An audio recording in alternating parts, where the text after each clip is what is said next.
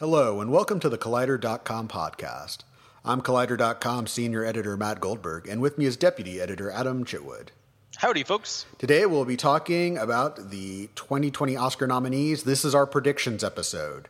So the Oscars are on Sunday. If you're looking for some help with your ballot, you have an Oscar pool going, you're trying to show off for your friends, we will do our best to assist you. Disclaimer, we're a bit lost on some of these this year. The data is not as strong as we had hoped. And some of these categories are going to be a toss-up. So basically this episode, you're going to hear us working through like, it could be this, it could be that. But some of them we're pretty sure which way the Academy is going to go. But others, not so much.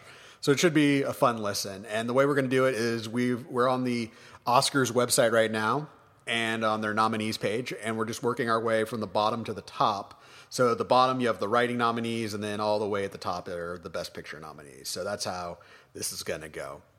So we're just going to dive right in, and let's talk about the nominees for writing for original screenplay. The nominees are Knives Out, Marriage Story, 1917, Once Upon a Time in Hollywood, and Parasite.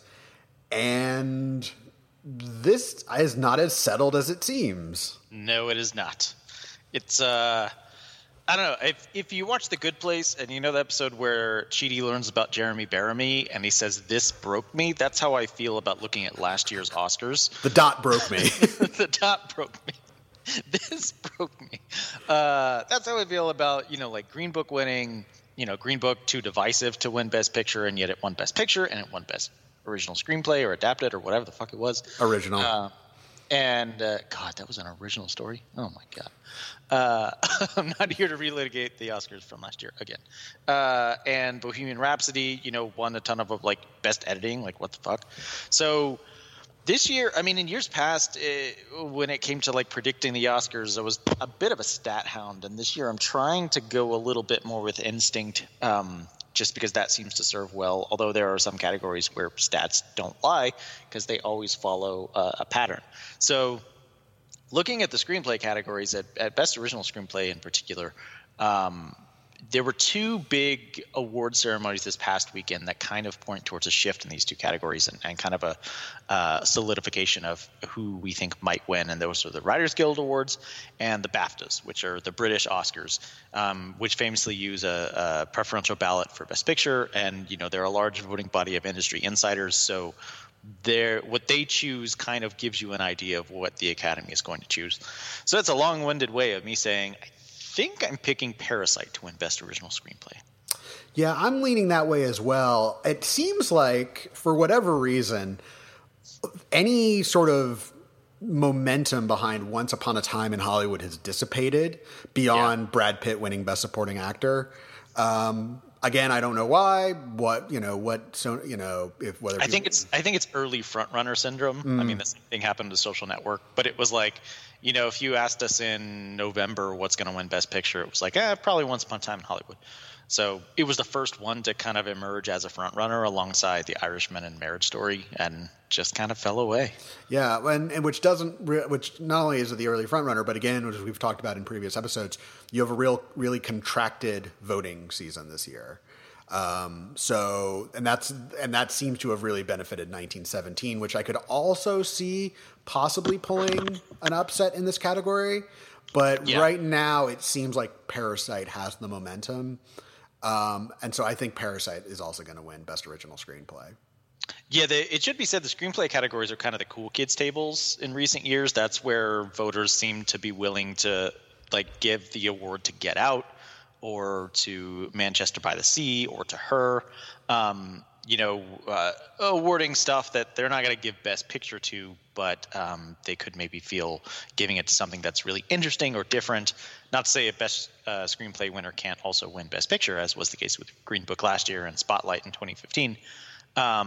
But I think there's a path where you could see Knives Out winning this, or even Marriage Story which I think is probably. I mean, if I had a ballot, it'd probably be Knives Out, Marriage Story, and Parasite vying for that number one slot. But yeah, it'll be interesting to see what happens. I think the momentum is behind Parasite right now, and I think it's a deserving winner. Yeah. And Tarantino's face, I want to see it winning. You said, I mean, you sort of be like, on the one hand, like, yeah, obviously Tarantino really wants to win, but also, like, I'm pretty sure Tarantino's like a Bong Joon-ho fan, so I don't think he's going to be like mad online or whatever. He's super competitive. I mean, when he was on the Rewatchables, he like relitigated the whole Oscar race between him and Mark Bowl, the year of the Hurt Locker, where the Hurt Locker beat out Inglourious Bastards. And, he recounted it in like a fun way, but also in a way where he kind of like sports teams, where he like every time he saw Mark Bowl, he was like, I got your fucking number, man. He's like, you're not going to beat me. And like he said, this is what he said to Mark Bowl. He said, like, you're not going to get up out of your fucking seat. And then lo and behold, Mark Bowl won. And then I think they were head to head again the year of Django and Zero Dark 30. So I think good natured, but also from that recounting, I think it was on I can't remember which episode of maybe it was on the Bill Simmons podcast. One of those interviews. He just made very clear that he does care about Oscars, and like he's a person who lists things, and so he's like, the year that I deserved it was this year. The year that I was legitimately robbed was the year of Inglourious Bastards versus the Hurt Locker. Like in his mind, that was an unfair loss. So. So we'll see if he feels similar this year. I'm sure he will let us know. That's such a weird thing to care about.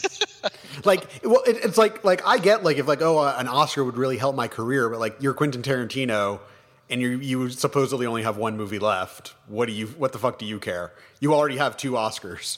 He loves movies. Nah, Oscars aren't movies. Okay, it doesn't matter. I won't get into his psychology. All right, let's move on to writing for adapted screenplay. The nominees are The Irishman, Jojo Rabbit, Joker, Little Women, and The Two Popes. And this weekend, Jojo Rabbit won the WGA and the BAFTA. Yeah, I'm going to go with Jojo Rabbit as well. I like the movie. I don't necessarily understand the kind of groundswell of Oscar support for it. I think it's fine. I think it's very good. But people really love this movie. It's very clear. And I think this is a way for them to award it something without giving it Best Picture or Best Director or Best Supporting Actress. So I think this is where they could do it. Although I think we could also brace for a Joker win here. See, that's sort of one of the big questions hanging over the night. What kind of night will Joker have? Yeah. Is Joker, if like that's the thing, like is Joker going to start running away with like all these other categories? Like what? Because we know Joker's going to win Best Actor. That's sort of set. But does it have enough momentum to win in like Best Director? Does it like it'll probably win Best Actor, it'll probably win Best Score, but will it also win like Best Cinematography? And it won't win Best Cinematography. If anything other than 1917 wins Best Cinematography, things have gone horribly awry. But you get what I'm saying. It's that Joker has the most nominees of any film. If it wins Best Editing, it'll be like, whoa. Could we be on our way to a Best Picture win? Exactly. Like, so the question is like, are you going to bet on Joker? I am not. I am not going to bet on Joker. I think Joker will rack up a few wins, but I think this is going to be one of those years where the Academy wants to spread the love around. And like, I don't think that Joker is such a cultural, like it's not a Titanic-sized cultural phenomenon or like a Lord of the Rings kind of thing where it's like, it is time. Like it has the most nominations, but I don't think it's like we must award Joker everything. So could Joker upset in adapted screenplay? Possibly. I wouldn't rule it out. But I'm giving the edge towards JoJo, especially because, as we've talked about before, these are kind of a popularity contest, and Taika Waititi is a delight. People just like hanging out with him. Yeah, I think this is where that abbreviated window has kind of really messed things up. And I think one of the reasons that Once Upon a Time in Hollywood, I mean, on paper, that movie is Oscar catnip. It's got, 3 huge movie stars. It's about making movies, and it's from Quentin Tarantino. I think the problem is they haven't really been able to, Sony hasn't really been able to coalesce a narrative around like what does Once Upon a Time in Hollywood mean? So like 1917, very easily technical marvel, and it's triumphant. Parasite, it's about class disparity and social immobility. But I think Joker similarly, like, okay, but what is the thing? Like, what does a vote for Joker mean? You know what I mean? And that's something that like the Oscars are something that campaigners are very good at doing in terms of trying to get movies to win Oscars. So, Jojo Rabbit has even coalesced around this whole idea of like peace. I don't know if you saw those photographs that the cast did together. I thought that was really tasteful. But that's kind of the key, is like creating a narrative so that you're telling voters, when you vote for this movie, you are voting for this. And I don't think Joker has really nailed that yet. You mean Warner Brothers might be running a slightly poor Oscar campaign? Yeah. Go on. Star Wars Born had it right there. I say yet, like, when you're listening to this on Tuesday, it will be the final day of Oscar voting. So right. The narratives will be done. Yes. The knives will be in. All right. Visual effects. The nominees are Avengers Endgame, The Irishman, The Lion King, 1917, and Star Wars The Rise of Skywalker. You mentioned sometimes you just have to listen to the pattern, and the pattern is the most Oscar-y one wins this category. Yes, that's almost always what happens.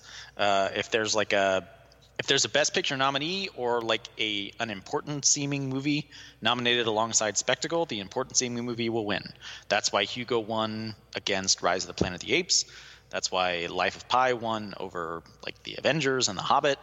That's why Interstellar won over Dawn of the Planet of the Apes.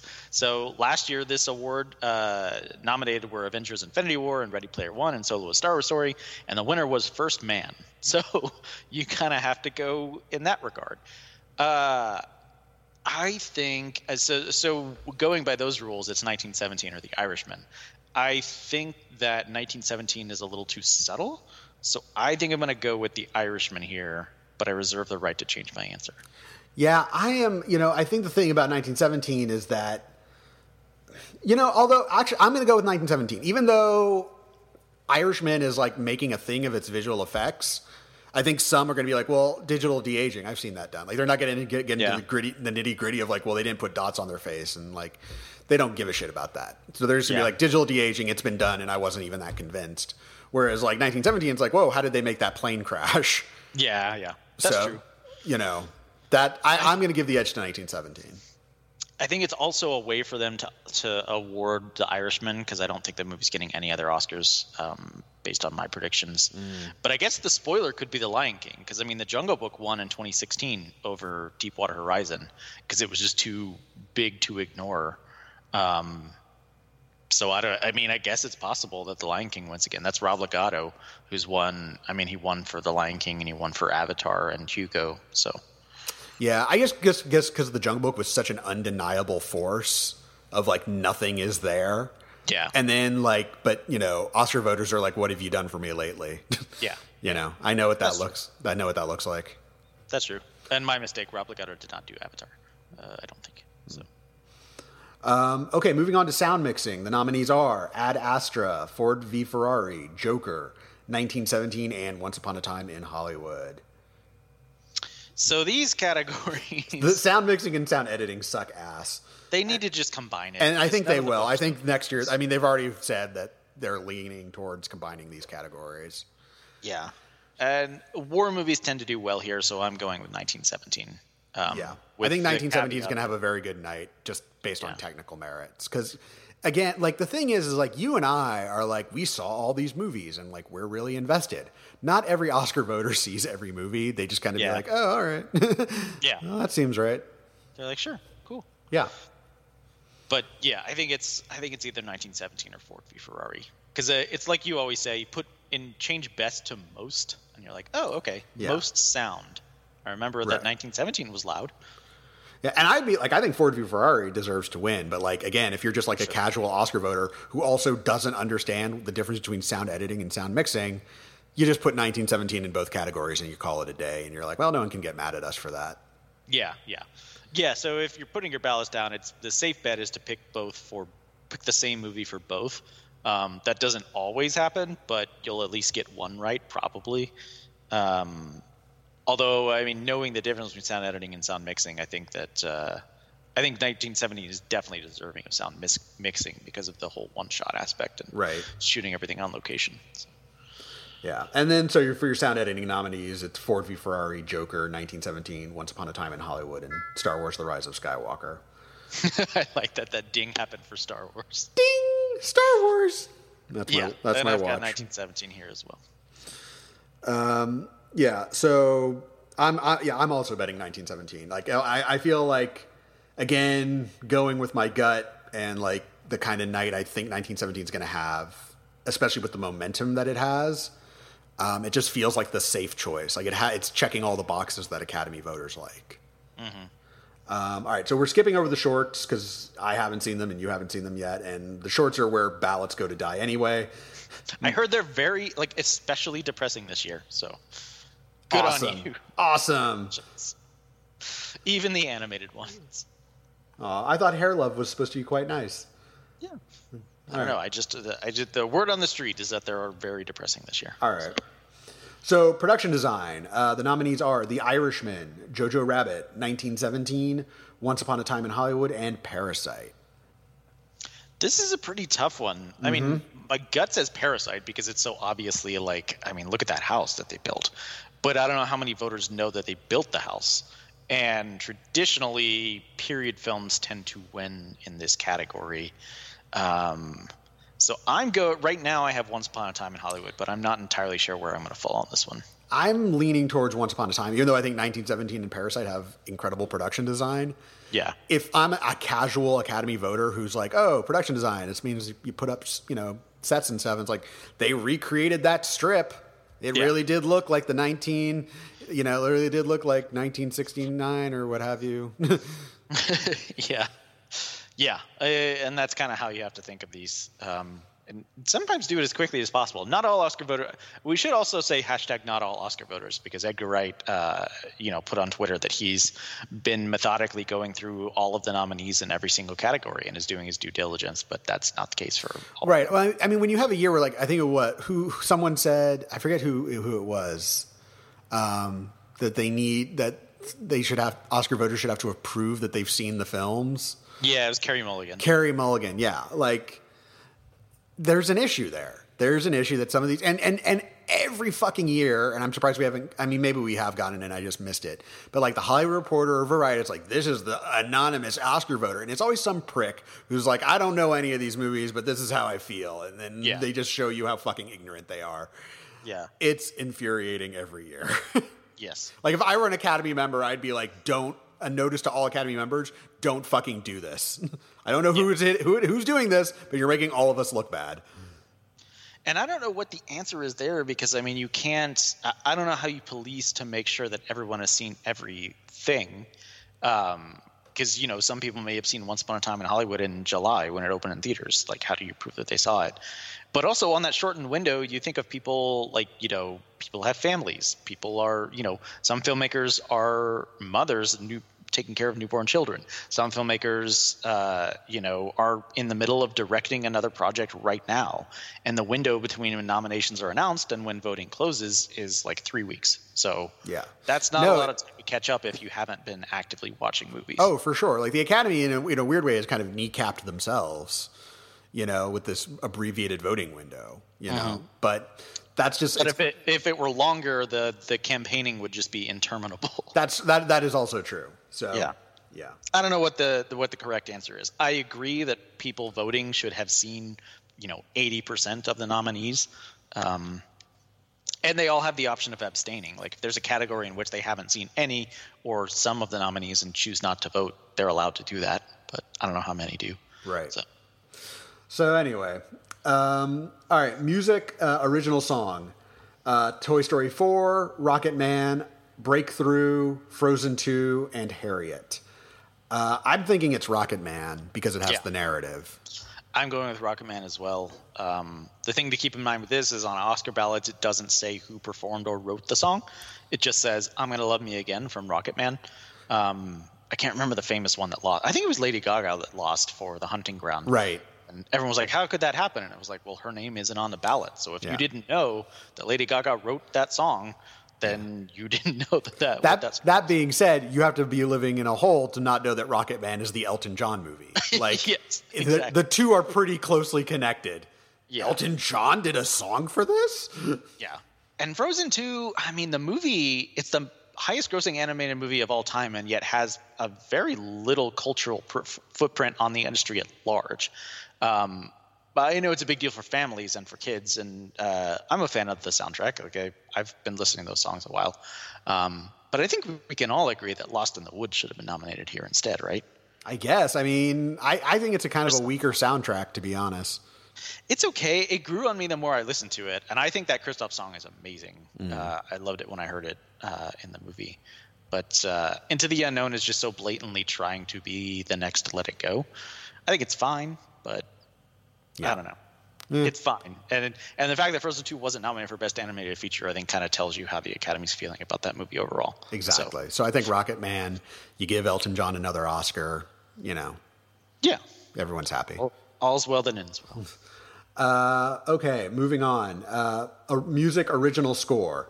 The nominees are Joker, Little Women, Marriage Story, 1917, and Star Wars: The Rise of Skywalker. I think Thomas Newman is going to go 15 times without getting an Oscar. He should write better music. I like some of his stuff. What do you have against Thomas? Too. By and large, I think his stuff is pretty boring, though. Really? Like even Shawshank and I love Shawshank and Road to Perdition and I love Road to Perdition, but like Finding Nemo, he's done some good stuff. Yeah, but he's also done like Spectre and Bridge of Spies and. Well, they can't all be winners. I mean, look at fucking Hans Zimmer over here who recycles his scores. That's true. But even Skyfall, I felt was a pretty bummer score from Thomas Newman. All right, that's fair. I don't mean to go on a diatribe. No, I just think like 1917 is a really good score from him. This looked like it would be his year, but I think it's going to be Hildur Guðnadóttir. Yeah. For Joker. The first woman to ever win this guy? No, that's not true. 2 women have won before. Yeah, that. Oh man, now I have to go fucking do research. I have to do research. I thought she was the first woman nominated. One best score. Now I looked this up, and jumped to best original score and the winners, past women. So in 1936, Dorothy Fields won for the Way You Look. Oh, that's best original song. Okay. In 1983, Marilyn Bergman won for Yentl. In 1996, Rachel Portman won for Emma. And Dudley won for 97 for the Full Monty. And then it's interesting, original musical or comedy score. Yeah. So yeah, it's been a while. It's been over 20 years, but it's going to be Hildur Guðnadóttir, I think, for Joker. Yeah. And, I think that's a really good score. So I'm not... It is. It's doing a lot of heavy lifting. I also think Alexander Desplat's score for Little Women is incredible. Randy Newman's score for Marriage Story, I think, is fantastic. So it's a good year. It is a good year. Yeah. Rise of Skywalker, John Williams doesn't need another Oscar, and he certainly doesn't need it for The Rise of Skywalker. Put it that way. Sure is the opposite of The Return of the King in terms of going out on a high note. Right. All right. So for makeup and hairstyling, the nominees are Bombshell, Joker, Judy, Maleficent, Mistress of Evil, and 1917. I think it's going to be Bombshell. Yeah, I do too. It's just so obvious. Yeah. But the makeup they've been is pushing it pretty hard, and Kazu is, a legend in the industry. He did Darkest Hour. Yeah. Seems like a pretty safe bet on the night. Yeah. It's interesting, though, because this is the first year that category has been expanded from 3 to 5 nominees. When really it should arguably be eliminated entirely. So you don't have things like best. You have an Oscar winner like Suicide Squad. Well, yeah. I think that's more people not recognizing, because I can't remember. There was something more interesting that year. Maybe. But I think it's a worthy category. I think it's fine. Those people do a lot of good work. They do, but I also feel what do you have against makeup, Goldberg? I don't have it against makeup, but I think sometimes the Academy is stretching. I'll put it that way. Yeah, that's fair. All right. International feature film. The nominees are Corpus Christi, Honeyland, Les Miserables, Pain and Glory, and Parasite. Parasite's going to win. Yes. That's a gimme. That's your free square on your ballot. Yeah. Or we riot. Yeah. If Parasite loses international feature film, something has gone very wrong. Yeah. That's fair. All right. Film editing. The nominees are Ford v Ferrari, The Irishman, Jojo Rabbit, Joker, and Parasite. I'm having trouble with this one. Ironically, 1917 should be the one that should be in here and win it because of the hidden edits that it does. It really should. And I saw some people poo-pooing the editing in that movie, and I was like, what the fuck are you smoking? Because the job of editing that movie, and I listened to an interview with Lee Smith who edited it, and it wasn't like they were just like, yo, here's today's take, and here it is. He said they would do like 30 or 40 takes of some of this stuff. And then it was up to him to tell them which take they were using on the previous take so that the next take could match it. So the match cut, the invisible cut, so the shot would match up perfectly, which is a pretty insane thing to do. So that should really be here, as should Little Women, which I think is just a tremendous piece of editing. I agree. But right now I have Parasite winning this one, but I think it's possible they go with Joker or Ford v Ferrari. Yeah, I'm probably gonna. I honestly am a bit of a loss for this one, but I think because everything is terrible, let's say Joker. Yeah. I mean, if you look at the history of it, it's a pretty interesting category because it used to match up with whatever was going to win Best Picture. And then I think it was 2010 is when it started to kind of deviate. They went for The Social Network. And then the next year went with The Girl with the Dragon Tattoo, won Best Film Editing at the Oscars, believe it or not. And then you had Argo and Gravity, which kind of matched up with like Best Picture-esque things. But then, Whiplash won, Mad Max Fury Road won, Hacksaw Ridge won, and then Dunkirk, obviously, and then Bohemian Rhapsody. So, yeah, the fact that Bohemian Rhapsody won just kind of blows everything up. Well, even last year the nominees were terrible. It was like Bohemian Rhapsody and Green Book and Vice. And it's like, what? Yeah. What are you doing? Yeah. So the editing branch has failed and the Academy has failed. Yeah, and since they started adding people, I think they picked some cool things like Mad Max Fury Road and Whiplash. I just don't know if they'll make the cool choice or I don't know. Now I'm kind of talking myself into going with Joker because they'll think it's the cool choice. I think it's going to be Joker. I think it's possible it'll be Joker too, but it should be Parasite because that movie. I would say it should be The Irishman. The fact that film is 3.5 hours and it just fucking moves. Yeah. It never feels like it's getting bogged down. And then the way it changes and transforms, I think it should be The Irishman, but. Yeah, that's fair. I like Parasite a lot just because of the way the narrative unfolds. Sure. But you're right with The Irishman, from shot to shot, The Irishman is a masterpiece. So. Yeah. Anyway, it's going to be Joker because nothing is good. All right. So we haven't seen the documentary short subject nominees, so we're just going to move past that. Again, for the short subjects, if you're but what do I pick? The day before, just do some research and go with and then make your best guess. The shorts are where your ballot. You're you might get lucky and you might not, but those are 3 categories. It's just how it rolls. Yeah, and I'll be watching them this week. So when I post my full predictions on Friday, which may or may not be different from what we're talking about here, but I also include what should win and what should have been nominated. Those will, God willing, include me having seen the short films. So. Yeah. Okay, so this year, moving on to documentary features, the nominees are American Factory, The Cave, The Edge of Democracy, For Sama, and Honeyland. What's interesting is that Mark Harris, who's a writer, film historian, made a really good observation that the internationalization of the Academy kind of is borne out in this documentary feature category. It's even American Factory is the view of America from another country. Mm-hmm. And also there's no real feel good movie in this bunch. There's no this is the uplifting one. They all sort of have their weight to them. And so for me, if I had to guess, I might guess American Factory because of the Obamas. Yeah. To be fair, American Factory is the only one of these I've seen. I know of the other ones, but it's also the most quote unquote uplifting, which is kind of what they tend to go for. Right. And it's on Netflix. So yeah. I've heard they're all good. And Honeyland I've seen. I was kind of mixed on Honeyland, but American Factory is my guess. Yeah. Because the front runner wasn't even nominated. No, it wasn't. Again, documentary branch, a mess. All right. Best director. Martin Scorsese for The Irishman, Todd Phillips for Joker, Sam Mendes for 1917, Quentin Tarantino for Once Upon a Time in Hollywood, and Bong Joon-ho for Parasite. I think Mendes has this pretty locked down at this point. Yeah, is that fair to say? I do too. I mean, the winner of the Directors Guild is matched up with the winner of the Best Director Oscar. I can't remember the exact stat, but it's crazy accurate in terms of predicting.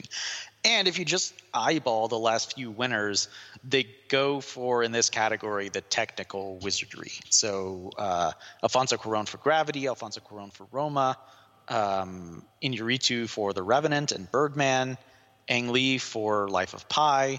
So they go for the thing that's like, oh, wow, like that's a really cool thing to have pulled off. Not necessarily subtlety or performance-driven films, at least as of late. So I think that's why Sam Mendes kind of has this in the bag, because it's just so obviously like, yes, the one-shot movie was well directed, obviously. Yeah, it just makes sense. Yeah. All right. So moving on, costume design. The nominees are The Irishman, Jojo Rabbit, Joker, Little Women, and Once Upon a Time in Hollywood. I am going with Jojo Rabbit here. It won the Costume Designers Guild Award pretty shockingly. Usually they go for like the frilly period piece here, so it could be Little Women. It could be Joker. I mean, I don't know. This is a tough one. I'm going to lean towards Little Women because I think that's sort of the direction that they would head. Yeah. Part of me is like maybe The Irishman because they love Sandy Powell, and like The Irishman has to cover so much ground in terms of being a period piece. But I feel like Little Women is just like very much like very obviously. It's a very obvious choice, and I just feel like costumes are a women thing, and that says Little Women, and it makes sense to me. Like, you know, if I'm again in the back of my head is that shitty anonymous Academy voter. What would they do? They did go for Black Panther last year.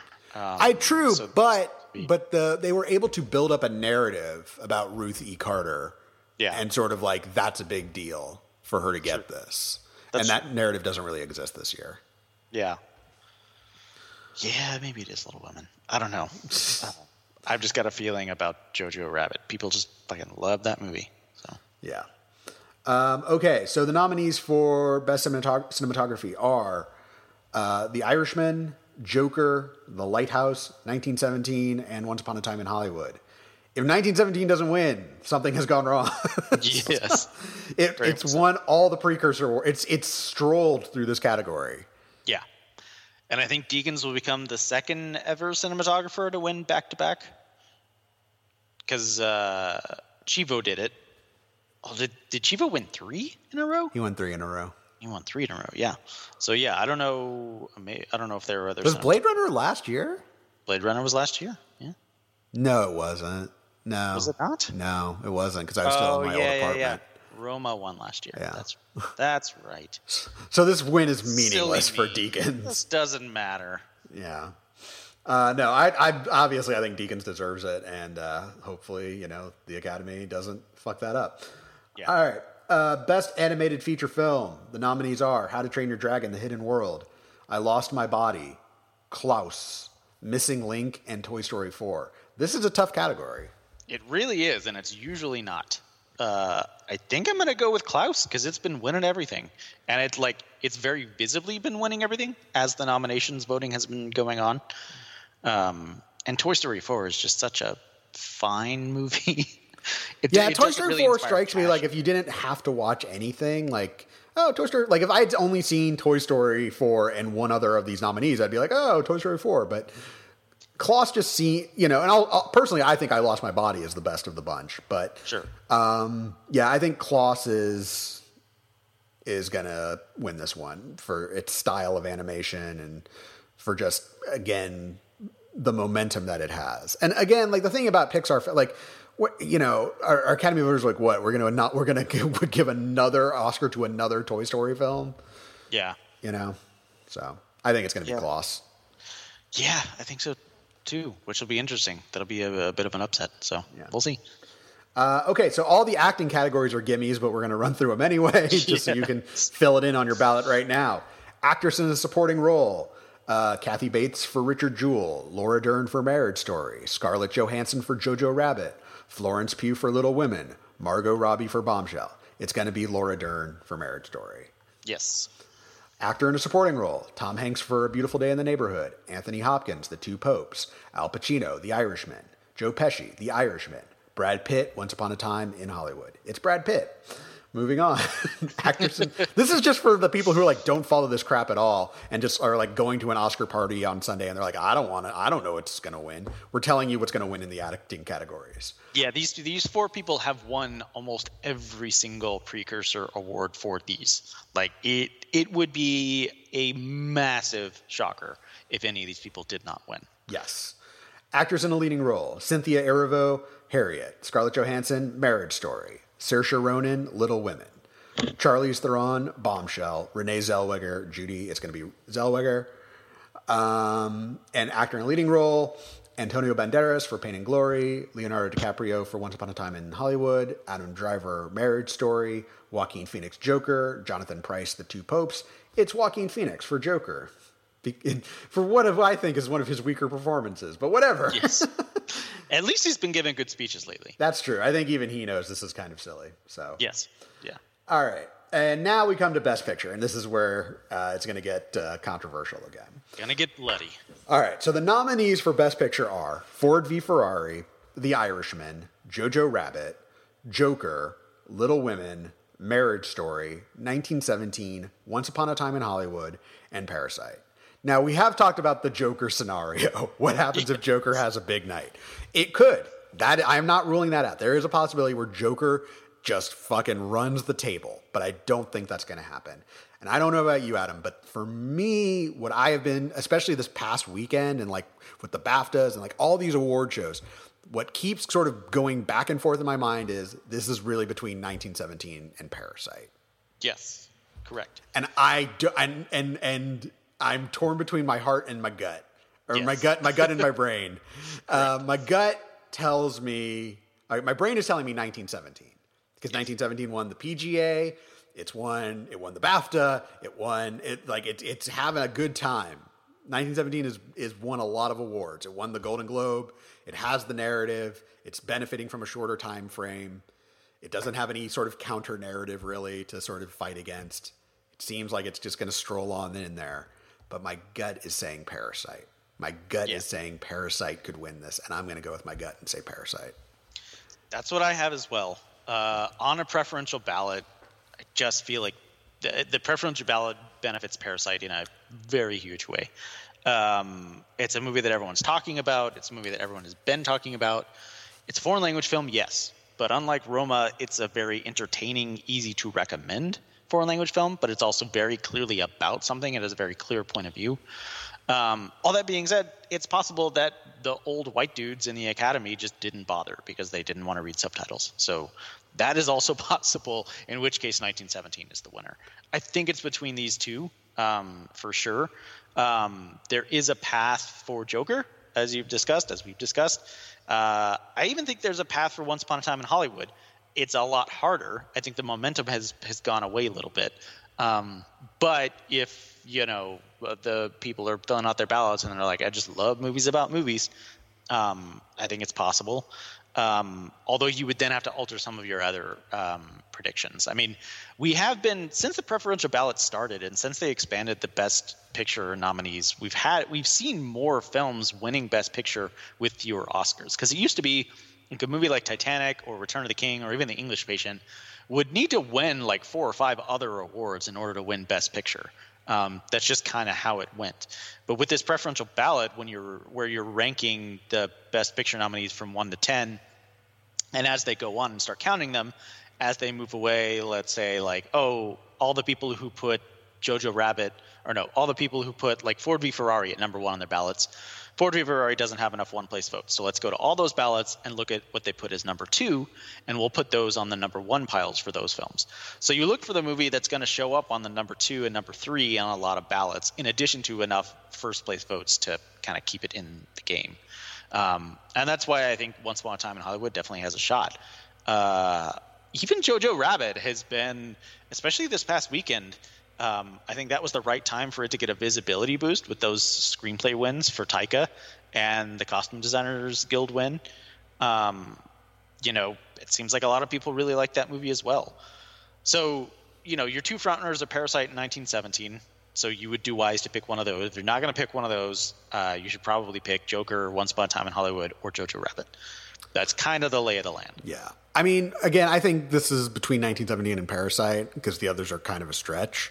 Yes. But what's interesting is we talk about patterns and precursors, but either way, if 1917 or Parasite wins, that blows up the fact that, for instance, neither of those films has an acting nomination. And you have to go all the way back to 2008 and Slumdog Millionaire for a Best Picture winner that doesn't have an acting nominee.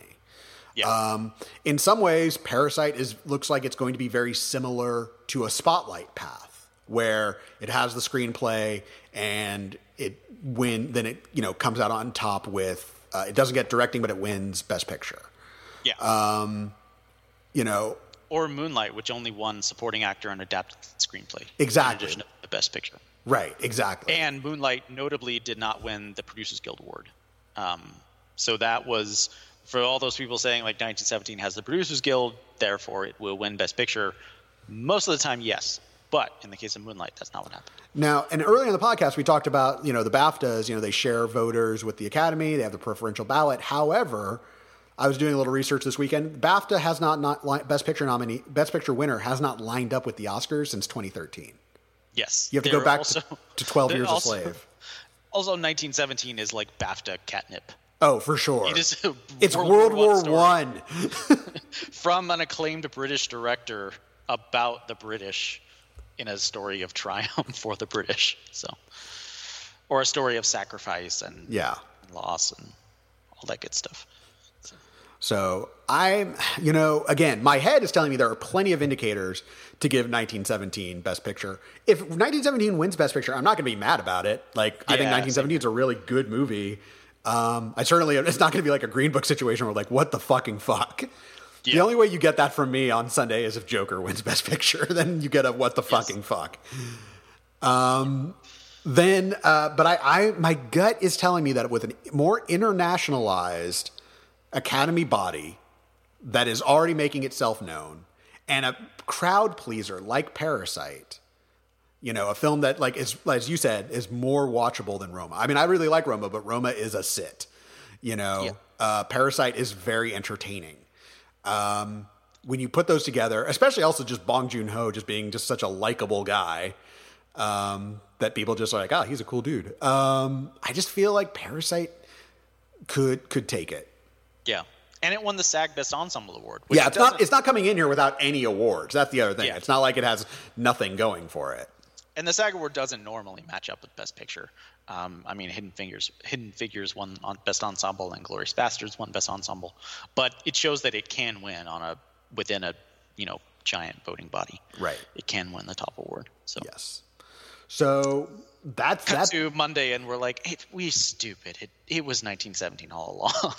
We're so stupid. Well, and that's the thing. This year, our ballots could just implode. I would not be surprised if this is one of those years where I get 50%.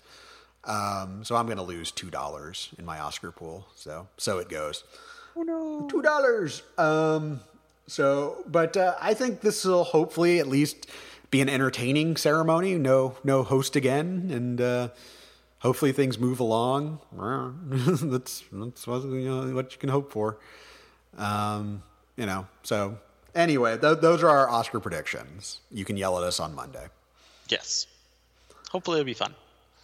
All right. Well, with that, let's move on to recently watched. What have you seen lately? When I got back from Sundance, I wanted to watch something kind of trashy, just to kind of cleanse the palate, so to speak. And I was clearing off my DVR, and I had Girl in the Spider's Web on there, which I was curious about. I never saw it in theaters. It's Fede Alvarez's, I guess, reboot of the Girl with the Dragon Tattoo franchise. And it's not very good, but I was kind of struck by how blatantly it's ripping off Fincher. Even the opening credits are done in the style of Fincher's movie, and I don't know, just the tone of the film is trying to be Fincher-esque, but it's also just much more of a straightforward thriller. With a villain that doesn't really come into play until the third act. Therefore, you don't really get to know the villain or know anything about the villain at all. which was kind of dumb. I also thought Claire Foy gave kind of a sleepy performance, so I was not super into that. So I was curious, but I think this just kind of shows what an adaptation of that book could have looked like without Fincher at the helm, and it makes you appreciate. I mean, it's not my favorite Fincher film, but it makes you appreciate his attention to detail and his handle on character much more. That's interesting. Yeah, I'm not a big Fede Alvarez fan, so I was still kind of curious because I do like Claire Foy, but yeah, I looks like I didn't miss much there. It's also like shockingly tame. Like I don't know. I'm not looking for just like blatant nudity everywhere and like tons of like grotesque violence and stuff, but like I don't know. It felt like a PG-13 movie in an R-rated box.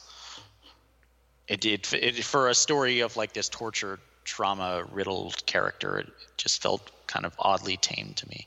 So, is it PG-13 or is it R? I think it's R because there's some nudity in it. Huh. All right. But maybe it is PG-13. I'm looking it up. It's rated R. All right. So yeah, that was a waste. Okay. For me, I just kind of want. So this past weekend was Groundhog Day. Usually, I watch Groundhog Day on Groundhog Day. This year, I decided to change it up and watch a Groundhog Day-esque movie, and I realized I hadn't seen Edge of Tomorrow in a while, and I was like, "This is always good for a watch," and it is. It's just really, really well done. Like, I know Doug Liman, the way he makes movies is probably infuriating to every producer and studio head in the world. But sometimes he pulls it together. And when he does, I mean, it's amazing that the film works as well as it does, given how it was made. But, the thing that jumped out at me this time was in the 2010s, like Tom Cruise kind of stopped giving, I don't want to say real performances. He just wasn't really interested in dramas. His last dramatic feature was arguably Valkyrie in 2008. American Made, I would say. Really, American Made is more of like a comedy. It does have dramatic aspects to it, but it really plays up its dark comedy.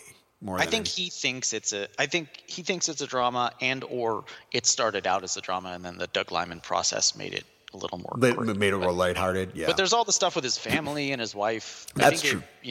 That's true. But I would say and I think American Made is very good. But my larger point is that Tom Cruise, who for a time was like, I'm going to be in Eyes Wide Shut, and I'm going to be in Magnolia, and I'm going to be in like these really interesting movies, stopped doing that. Yeah. And which is a shame because I think Tom Cruise is actually a very talented dramatic actor. And you see that in Edge of Tomorrow, like in the scenes where he is sort of wrestling with the futility of his actions. The film really, hits that emotional stakes. Like it's not just like, we're having fun and Emily Blunt keeps shooting me in the head. Like it's, like there's real emotional weight there. And I guess, and we've talked about Tom Cruise a lot on this podcast, perhaps more than we should, but we've done whenever there's like a new Tom Cruise movie, we really dive in, and we've done a long episode on all of his movies. And cause I think he's a fascinating actor. I wonder if when he's finally done with the action thing, will he go back to dramas or what? Or will he just be like, I'm going to keep doing action movies until a stunt goes wrong and I die and then go out in a blaze of glory. Yeah. Yeah, it'll be interesting. I'll be curious to see if, in his old age, he's like, all right, back to dramas because I can't run anymore. Right, because all my bones are broken. Yeah. But Edge of Tomorrow holds up very well. I would also say, hot take, I don't want a sequel. I don't want it. Oh, yeah. I don't want it. I know that they're working on it. I don't want it. I would watch it, but I don't need it. I think that movie is so insanely rewatchable. Mm-hmm. Exactly. And it has an end point. You know, it doesn't, there's not a cliffhanger. There's not ooh, where's the mythology going to go? Just let it be. Sure. Anyway, that's my feeling on Edge of Tomorrow. All right. Well, if you want to keep up with this podcast, you should follow us on Twitter. Adam, where can we find you on Twitter? At Adam Chitwood. And you can find me at Matt Goldberg. Thanks for listening, everyone. We'll be back with you next week.